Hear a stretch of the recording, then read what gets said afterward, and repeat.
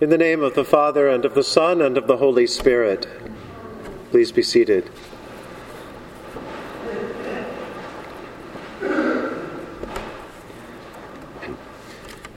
If you should go to the Metropolitan Museum this season and walk towards the medieval European court in the main section of the museum, the Neapolitan Christmas tree grabs all the attention, of course.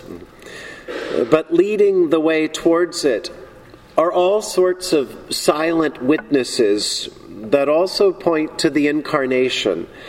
The Incarnation, of course, being the fact that God has come into the world as a human being in the form of a little baby named Jesus. We celebrate the Incarnation of God at Christmas. But there in the Metropolitan, so many of the statues and the paintings point to this fact, this amazing revelation of God in Christ. On the way to that great big beautiful Christmas tree, there's a particular statue that's caught my attention the past few weeks. It's a smaller statue from the 14th century, and it's a carving of Mary and Elizabeth. It portrays the visitation of Mary to Elizabeth as mentioned in today's Gospel. I love this little statue. You can see it. It's in a glass case now, but you can listen to a couple of recordings as art historians talk about it, and you can read more about it. But a number of things strike me about this image. First of all is that Mary and Elizabeth look like contemporaries. They both look young. They look like each other. And in fact, looking at them, it's hard to tell who is who. It portrays, of course, the story we just heard of Mary going to Elizabeth. Elizabeth is pregnant with a child who will be John the Baptist, and Mary has just learned that she will give birth to Jesus.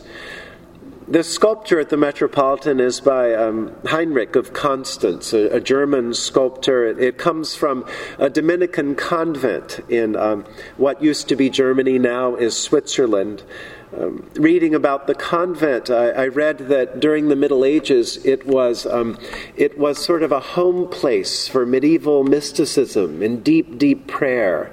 The mystic Meister Eckhart is said to have visited this Dominican convent a number of occasions. And so I imagine this sculpture of Mary and Elizabeth in the convent as an object of devotion, an object to inspire the sisters to prayer, to conversation, to a deeper sense of God's presence, not only in the form of Jesus, but God's incarnation in one another, as God expresses God's self in ordinary human beings. That sculpture shows the two women as equals, but that's not really the way church history has portrayed Mary and Elizabeth, is it? We know about Mary. Some churches talk about her more than others, but we know of her as the honored mother of our Lord Jesus, the mother of God, the woman who sang the proclamation that we've already sung and heard in the Magnificat. Mary is known and loved. Her song is read and prayed and performed daily, and people think of her often. But what about Elizabeth? Last month, the young adults met at the rectory and talked about this passage of Scripture, and a number of them noted that Elizabeth is sort of lost in history. No one ever talks about Elizabeth. We don't celebrate St. Elizabeth's Day. We don't have churches named after her. There are churches named St. Elizabeth, but usually it's St. Elizabeth of Hungary or St. Elizabeth of Prague. It's another Elizabeth entirely. Christians maintain a little more tradition around Elizabeth and Zechariah in the Orthodox tradition. There they believe that Elizabeth took John the Baptist to escape from the persecution of Herod in the story that we know as the slaughter of the innocents. We tend to frame it from biblical perspective as having to do with Jesus, but the Orthodox tradition also includes John the Baptist And so there's a story that Elizabeth escapes the people of Herod and hides John the Baptist. Also, the same tradition recounts that Zechariah is later martyred by those representing Herod. In the back of the Gospel of Matthew, there's the mention of a Zechariah who is a priest who is martyred in the temple. And the Orthodox tradition says that this is the same Zechariah, the father of John the Baptist. We don't know for sure, of course. Islam also honors Elizabeth and Zechariah as favored by God, Elizabeth as especially blessed by God, as having been barren, and then being given the gift of childbirth and giving birth to John the Baptist. But Elizabeth, for us, is like so many quiet characters in the story of our faith, people, many of whom are women, who were faithful, strong, and courageous. They follow God and nurture the faith of others. On this Sunday before Christmas, the Gospel invites us to notice Elizabeth. It invites us also, I think, to perhaps give thanks for Elizabeth, and to give thanks for the people in our lives who have been like Elizabeth. It gives us the opportunity to pray that God might help us be a little more like St. Elizabeth in encouraging others to discover and know Jesus more deeply.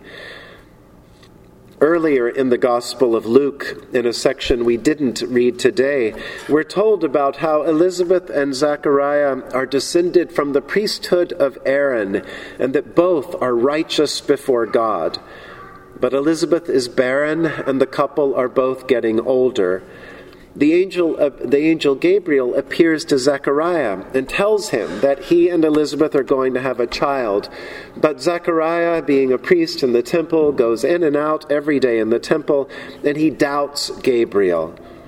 Gabriel assures him that no, these things are going to happen. You'll have a child, you'll name him John.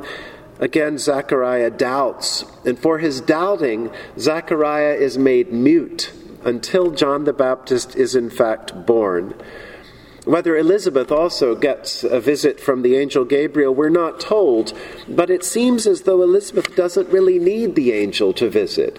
Elizabeth is so in tune with God and God's movement in her life that she seems to understand what God is doing from the very beginning.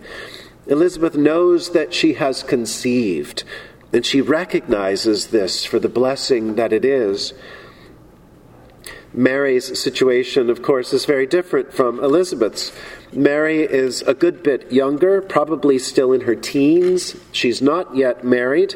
She's in a dangerous position. But Mary, too, has faith in God and believes the angel Gabriel. And Mary knows that she can turn to her relative Elizabeth.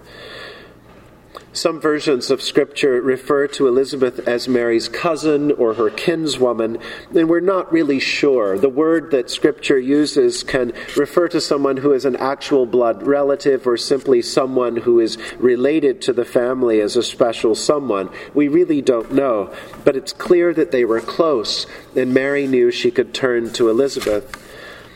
While Zechariah is struck mute, unable to speak, but only able to write, Elizabeth is able to speak, to say, to tell, to prophesy, to praise, and to interpret to her heart's content.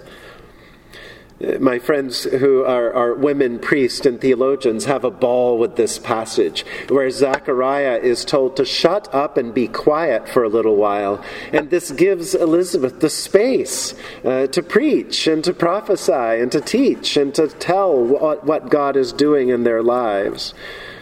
Because of Elizabeth's faith and her wisdom, Mary knows she can turn to her. And in Elizabeth, Mary finds a mirror of her own faith, someone older and faithful who can guide her and stand by her for the road ahead. Sometimes in the life of faith, we might be called to be a little bit like Elizabeth, to be grounded in prayer, to have a sense of God's presence and movement in our lives, and so we're able to help another person see God move in his or her life. Or perhaps a little like Zechariah, we feel God's Spirit telling us, just be quiet for a little while, and be a quiet presence of support and helpfulness. Notice what happens when Mary is given this sort of atmosphere of support and encouragement from Elizabeth and perhaps through Zechariah's silence. Mary is then emboldened to sing her song, this song we know as Magnificat from the first word of its translation in Latin. Many hear in Mary's song reverberations of an earlier song from the Hebrew Scriptures, the Song of Hannah. Hannah also was barren and then gifted with a child. Both Elizabeth and Mary would have been familiar with Hannah's song and might have known it by heart. But it's in the presence of Elizabeth that Mary can make it her own, that she can sing it even louder and with more faith. She can give thanks for the blessing of this child and give thanks for the sign of God's work in holy reversals. And so Mary sings of one who looks with favor on the lowliness of his servants. For the mighty one does great things for Mary and for others. God shows strength with the arm. God scatters the proud in the thoughts of their hearts. God brings down the powerful from their thrones and lifts up the lowly. God fills the hungry with good things and sends the very rich away empty. Mary finds her voice in the presence of Elizabeth, in that calm, faithful company that Elizabeth provides. Sometimes we're called to be a little like Elizabeth, but there may be other times when we feel more like Mary, when we're overwhelmed by news from God that's either too good to comprehend or perhaps too hard to imagine responding to. And so we seek out the company of someone who's a little older, who's a little wiser, who's perhaps a little more faithful. In the visitation of Mary and Elizabeth, we're given an image of the church at its best.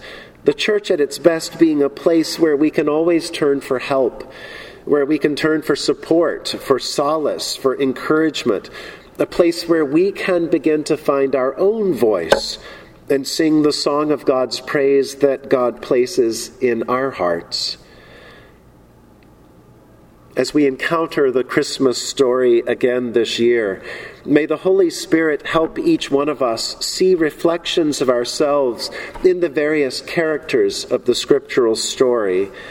At times, may we have the faith of Zechariah and Elizabeth, the faith to keep quiet in the midst of a mystery, or the faith to be quietly supportive to another in need. Or may we be given the faith of Mary herself, to allow God's presence in our lives to be born again, to be renewed, to turn things upside down, all for love's sake. With Elizabeth and Mary, may we be expectant and filled with joy. In the name of the Father, and of the Son, and of the Holy Spirit. Amen.